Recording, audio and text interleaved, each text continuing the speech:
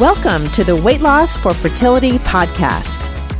When you're trying to get pregnant, whether naturally or with the help of a fertility doctor, weight loss can better your chances of success.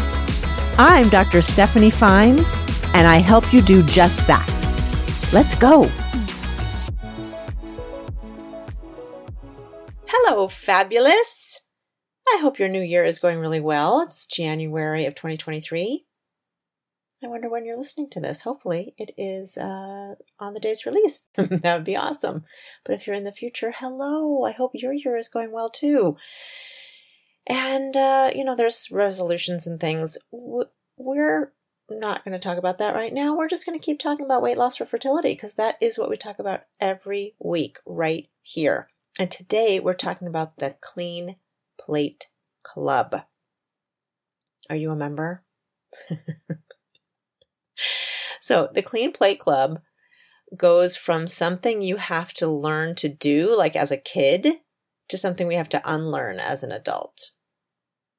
So the Clean Plate Club, if you don't know, you're lucky if you don't know, but the Clean Plate Club is something like our caregivers, usually this is how it came up, the caregivers would put food on the plate, and kids, they're so worried about the nutrition for their kids that they sort of demand that they finish their plate. And sometimes the incentive would be dessert. You can only have dessert if you clean your plate, if you eat everything on your plate. Now, of course, that was the best of intentions, right? Caregivers are concerned about the nutrition of the kid. We now know, I don't know how long we've known this. We've probably known this a very long time, but kids naturally will eat a balanced meal if they're offered the food, a balanced food. We can only, it's in a whole week. So it's not necessarily that in a day they're going to get a balanced meal, but if you take the whole week into consideration, they will. Generally, of course, this is not for everyone, we can trust kids' bodies and how they're going to feed themselves if we're offering them good food all the time. But that wasn't how I think it was thought of years ago. And certainly there's ripple effect here. It goes down generation to generation. So our caregivers wanted to make sure we had what we needed, right? So they put a little protein and carbs and fruits and vegetables, all that sort of stuff on there, and they wanted you to have it all. Even if you didn't really want it, you learned to eat it anyway, particularly if that dessert was dangling, in front of you. So the intention was good. But what it proved to do is to override our internal cues for hunger. And we're going to get into a little bit when sugar and flour is involved, but definitely kids have a really good sense of when they're hungry, when they're not. And we can override that as they get older and as we, use techniques like the bribing with the dessert, or just to make the caregiver feel better. Like, it's often that food and love are entwined. So if I love you, I'm making sure you're alive. I'm feeding you. And how do I know I'm doing a good job? You're eating all the things I feed you. Now, that's sort of the kind of slightly messed up logic, right? Because it doesn't actually make sense that the more I love you, the more I feed you. Right? It's our bodies only need so much food. So it doesn't have anything to do with how much you love me or how much you don't, right? It's like if you really loved your car, would you overfill its tank? Like that, it has nothing to do with it. But we do intertwine it because it feels like we're caring for our child that we love by feeding them. And of course we are, but it can get a little confused there. Okay? So the cleaning the plate becomes a sign of love or our parenting. And so it's the anxiety of the caregiver that has the kid cleaning the plate. Okay, so it made our caregivers feel better. Not necessarily us, although it didn't feel terrible necessarily because then we got dessert and we were happy to override whatever full or satisfied feeling we had just to get the dessert. So, and of course, kids don't know exactly what's going on. So, and caregivers were doing it unintentionally. So it just becomes sort of this mess that a lot of us have to deal with.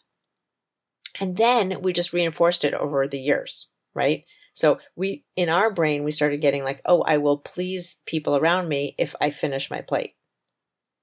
And it feels good to us when we please the people around us if we love them. And it also just became the norm, right? So whatever feeling you had when you finished your plate, whether it was satisfied or full or very full, that became the normal feeling after you finish a meal. Oh, I'm supposed to feel this full. When that may not, in fact, be the case. That it's better if you're feeling satisfied, not full. But then we just get in this habit and we do it over and over and over again, literally years and years and years and decades. And so, of course, we learn it. And as we're doing that, we're unlearning or not paying attention to the actual cues that are inside our body. And then when we use the external ones, then we start to abdicate the responsibility to the plate, right? To the restaurant owner who has different goals for you, right? That he or she wants you to come back. So they want it to be plentiful. They want it to be delicious. They want it to, so they have a different reason for how much food they put on their plate, not having to do with your hunger. But we see a plate, we finish it, and it tastes good. So we just keep going. So the plate starts to be the indicator of how much we should eat rather than our internal cues. So if we find ourselves in the position of wanting to have a healthier relationship to food and eating, then we need to unlearn this. And even just bringing our attention to it, right? Even just realizing what's happening. Most people would think that one plate of food is a portion of food is what you're supposed to eat. I'm putting air quotes around that. But there's so many reasons why that's not the case anymore that we can't rely on that now. So relying on our internal cues ends up being the answer to helping us when we're overeating in a meal. So I'm suggesting that we tear up the membership card to the Clean Plate Club and we start to let our body decide when it's had enough. So the hunger scale is the place to start. And I had a whole episode on the hunger scale. It's episode 2. It's called Hunger Scale. And I suggest you go listen to it. It's one of the foundational concepts of weight loss or fertility. And the idea there is that you stop when you're satisfied, not full. So full is already too much food for a meal, but satisfied, another way to say that is enough food. Another way to say that is no longer hungry. That's a great place to stop. Okay. The other thing, and when you listen to the hunger scale episode, it's to make sure that you're hungry in the first place, right? So we're only going to eat food when we're actually hungry, not really hungry, not very, very hungry, but hungry. And then we're going to stop when we're satisfied, not full. And your body will tell you that. But like I mentioned before, we may be very used to eating until very full. And so first we have to understand that piece and start eating less to get us to just full. And then we can experiment with getting from full to satisfied, even knowing what that feels like. A lot of us have no idea. We think full, and when I say full, it's slightly uncomfortable. Very full is uncomfortable. And full is sort of it's uncomfortable.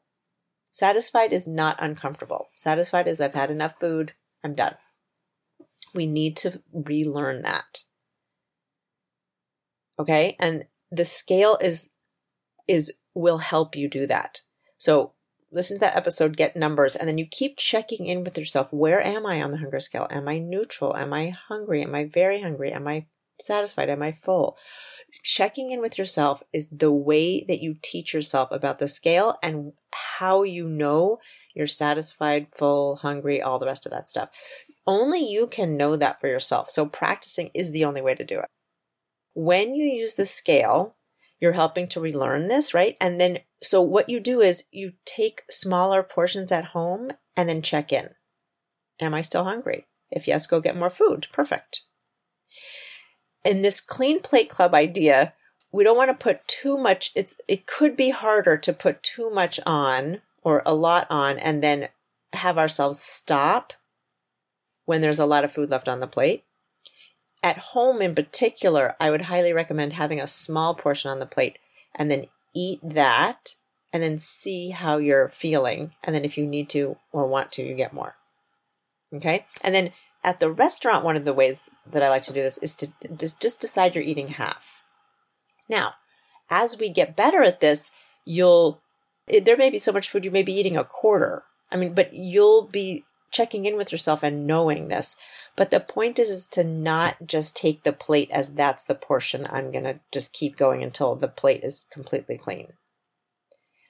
If, of course, you're very hungry and you're checking in with yourself and you want more food, then you may eat everything on the plate. There's nothing wrong with that. The point is don't use the plate, the amount of food that someone else gives you in particular, as a sign that that's what you're supposed to eat for a meal. Your body's the thing that tells you. And when we start to listen to the body's cues, we learn what keeps us satisfied longer. Like you'll start to notice which meals last you longer, which meals have you feeling better in your body, all that stuff. Now, when you start paying attention, you'll start to notice that thing. And this is another important piece. Generally, protein lasts the longest. It gives you important building blocks for yourself. It stays in your stomach longer. It takes longer to digest. So protein is such a good thing to have in a meal. And when you have that in combination with whole foods that have fiber in them, you're going to feel satisfied longer. And that's excellent because we don't want to have to be hungry every hour. And that actually can happen. If you're finding that that's the case, likely it's because you're having processed sugar and flour as the main food for a meal. And what processed sugar and flour does is it spikes your glucose really quickly and you feel sort of a high. And then the insulin has to spike up right after that. And then it uses up all the glucose and comes crashing down. And then you're hungry again very soon after. So processed sugar and flour is so interesting. It is, it's processed, right? So that's not how it's found in nature. Like if you were chewing on a sugar cane, like a big, have you ever seen them? They're kind of thick. If you'd have to gnaw on it to get the sweetness out, sort of suck and gnaw. It takes work and it actually in nature comes in fiber. But when we process it down, it looks like that table sugar. There's other forms, but that is pure sugar. So in order to get that much sugar, you'd have to eat a big, huge piece of cane. It would be very hard to do because all that fiber, you'd feel very full before you had even a teaspoon or tablespoon of sugar. Now, I'm not sure of the exact proportions, but you get the idea. When it's processed, it's so much easier to have so much more of it. And our brain was not designed to have the processed sugar like that, like such a high concentration of it. It was designed to have the treat from fruit or from the sugar cane like that. When you're having with fruit and sugar cane, there's fiber there. So it's like a rate limiting, it's limiting. You can't eat, 12 oranges. You can, but you'd be very, very, very full. But you can have orange juice from 12 oranges pretty easily. And then you could have the equivalent of the sugar in it really easily because it's processed down, all the fiber is taken out. Now, processed flour is the same thing. If you had a wheat chaff, gnawing on it, it's very different than if you have the processed white powder of flour. And what a lot of people talk about, especially addiction scientists, they'll tell you that this sugar and flour is very much like the idea of heroin and cocaine. Those heroin and cocaine are naturally occurring in nature. I was just thinking, of course, I'm sure there's other drugs that aren't naturally occurring, but we're just going to talk about these for now. But they're processed down to the part that really affects your brain in a very powerful way. So does sugar and flour, really. It's on the same continuum. So, obviously I'm not talking about having heroin and cocaine, but I am talking about processed sugar and flour, which can affect the brain in such a way that it's a bit addictive, but also it's an unnatural response in your brain, and it can mess up your hunger cues. That's the point of that. So the hunger cue is then exaggerated because the glucose goes so high so quickly, and then it comes crashing down because of the insulin release. And then it's hard to determine when your body is actually needing fuel or if it's just crashing from the sugar and flour. Now, that does not mean you could never have sugar and flour. Some people do very well with no sugar and flour. If you feel very addicted to sugar and flour, that is one way. It's like, alcohol, not ever having if you're an alcoholic and not choosing never to have alcohol again, that is a way that really solves the problem. But the people that I work with mostly don't want to give that up completely, and that's no problem. But unopposed processed sugar and flour, I would recommend against. What that often looks like in our society is a breakfast. So, especially like a latte, like a latte, or especially during the holiday times when they had peppermint and pumpkin spice and all those things. So much sugar in there. There's that, but then there's also Americans they have a bagel, or they have a donut, or they have a cinnamon bun, or any of those things. Like if you had a sugary coffee and that, oh my gosh, you would be flying around in the morning. And our bodies can get really used to that. It can want that much stimulation in the morning, right? Caffeine, sugar, oh my goodness. But there will for sure be a crash on that. And then you can imagine you get really hungry, even cranky. Mid-morning, you might need more coffee. You might be starving for lunch. So that sort of breakfast really doesn't set you up well. If you have protein in your breakfast, and breakfast doesn't have to be huge, but having some protein in there, cottage cheese, yogurt, eggs, all are great options. And if you want to get in the habit of having sugar in the morning, I do recommend not having as much sugar in the morning, but you certainly can. If you're having eggs and other things, it's going to be so much better for you than if you just have the sugar and flour in the morning. Now that is true. That combo is true for always. So protein and whole food fiber is excellent to have for your other meals too, in terms of understanding when you're actually hungry and when you're actually satisfied. It really makes a difference. So if you want like a sugar and flour, like a dessert is actually a perfect time to have it after a meal, because you already have the protein and fiber in you. So then the sugar doesn't get released as fast. It's kind of like if you've ever had alcohol on an empty stomach. You feel it much quicker than if you had it like a glass of wine with dinner.